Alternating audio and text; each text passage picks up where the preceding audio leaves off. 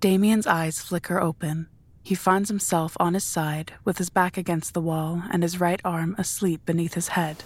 He sits up slowly and rests his head against the wall as he shakes his shoulder, his heavy arm flopping like a fish on a sun-baked pier. He glances around the darkened room as the feeling returns to his limb, trying to piece together what had happened in the hour before he fell into his slumber. But all he can picture is the sight of Vivian's fangs sunk deep into the neck of an unsuspecting motorist, his veins and arteries and capillaries spraying the last of his blood down his plaid pullover as his prune body wastes away. Damian looks across the room at the opposing bunk bed. Vivian lay fully clothed on the mattress, her arms eloquently folded across her stomach. A sharp pang of anxiety runs down Damian's spine. She isn't moving. No rhythmic rising and falling of her chest, no subtle twitching of her muscles, no signs of life whatsoever. Damian starts forward but stops himself just as quickly. Vampires don't die in their sleep. This must be normal for her. A cold chill washes over him, and he looks back at his own mattress as if to analyze the contours of the sheets. Do I look like that when I... Damian shakes his head and gets to his feet. He takes one last glance at his sire and slowly turns the key in the lock. He eases the door open, grabs his katana, and steps into the fluorescent light of the hallway. He carefully pulls the door closed behind him and rests against it, closing his eyes. The grisly scene instantly flashes through his mind, shocking him back to life. He looks around wildly, noticing for the first time a subtle but unmistakable haze clouding and darkening the scene around him, almost as if a thin veil has been pulled over his pupils. He shakes his head again, but his vision remains the same. What is this? Damian stops short of the top of the staircase and peers around the corner. A quartet of retirees lumbers through the hallway in the opposite direction, engaged in idle banter with a priest dressed in a waving black robe. The group comes to a stop at the entrance to the cathedral as the priest steps in front of them. He pulls open one of the large mahogany doors and motions for the group to enter first. Damian waits for the door to close behind the priest before stepping into view. He keeps his eyes trained on the carpet underfoot as he walks toward Father Gerhard's office, failing to notice the warmth spreading across his skin. He looks up after a moment and instinctively jumps back into the shadows as he notices the sunlight breaking through the cloud cover and streaming through the windows. He looks down at his arm, expecting to be met with the sight of charred flesh and oozing blood. Instead, he sees only his own skin, intact and unharmed. Astonished, he extends his hand into the beam, feeling the warmth on his skin once more. He slowly steps in front of the window and looks out into the world, watching a large flock of birds soar through the air for the first time since he was embraced. He smiles despite himself as the light inches across his pale face. Ah, Damian! Damian turns toward the sound of Leonard's voice. The man strolls across the hallway, his own black robe barely scraping the carpet. You seem to be in a rather chipper mood. Chipper? Damian notices his slight smile and immediately focuses all of his effort on maintaining it. It's the sunrise. I pulled so many all-nighters lately I was starting to miss it. I wanted to speak with you about last night.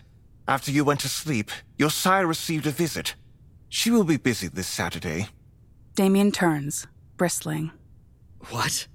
She just made plans without me. Not exactly.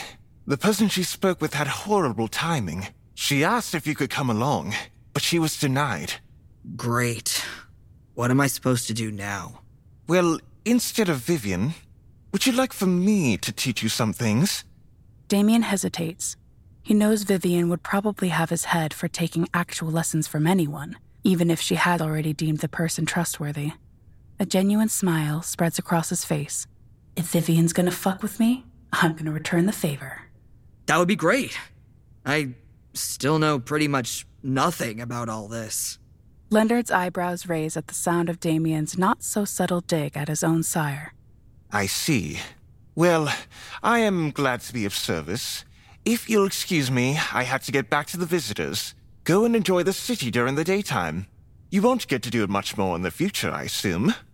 The men exchange a brief nod before Leonard walks toward the cathedral. Damian affixes the katana to his waistband, glares pointedly toward the staircase, and sets off toward the main entrance with purpose. Damian pulls into the last remaining parking spot alongside a large outdoor courtyard lined with restaurants. He glances at the back seat, ensuring once again that his katana is safely hidden beneath an assortment of random clothes he had grabbed from the church's lost and found on his way out. He sits quietly for a moment before exiting the car. American tourists surround a decorative fountain at Damian's end of the courtyard. He strides toward them, catching glimpses of various humanoid statuettes seemingly tumbling from a large basin in the center of the fountain. He comes to a stop just a few steps away from the crowd and glances around the courtyard, trying to focus his eyes on something. Anything. Despite his best efforts, the veil remains affixed over his vision, blanketing the courtyard with a shroud of what he can only describe as intangibility. He holds his hand in front of him, curling and uncurling his fingers, feeling the sensation of his chipped fingernails grating against his palm, but sensing a level of disconnection between himself and his own skin and appendages. Yo, cool neck tattoo, dude. Damian turns around, letting his hand fall to his side. A man no more than 5 years his senior stands behind him, his pale skin glistening in the sunlight. He removes his hand from the pocket of his long black trench coat and extends it toward Damian with a smile. Damian takes it apprehensively. You seem a little lonely. You wanna come sit with us? I'm sure you'd fit right in. We do have similar tattoos, after all.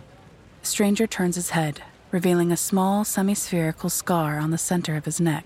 Damian stares blankly at it for a moment before a twinge on the back of his neck refreshes his memory. The Camarilla branding. He must be an outlaw of some kind. Damian looks past him toward a cafe several paces from the fountain. 3 young adults in relatively nondescript clothing sit at a small table beneath a large orange umbrella, sipping from coffee mugs and finishing off an assortment of pastries and sandwiches. One of the 3, a particularly beautiful young woman with long blonde hair and shimmering green eyes, turns toward Damian and waves subtly, earning a swift but hushed rebuke from the other 2. The stranger beckons Damian toward the table with a flick of his head, his curly black bangs falling into his eyes. Damian starts toward the table, receiving an unexpected pat on the back from the stranger as he walks. The other young man in the group, a lanky punk rock type wearing a sleeveless denim jacket over a faded black tee, removes his reflective sunglasses and regards Damian with a scowl. Who the hell is that, Sam? Don't worry. He's one of us. Show them your neck. Damian complies. He turns back to the group in time to catch the tail end of a nod of approval from his challenger. Sam turns to Damian. What's your name? Damian. Yourselves? Name's Derek.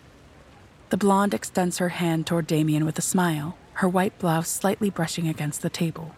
Lauren, I'm the leader of this bunch. It's wonderful to meet you, Damian.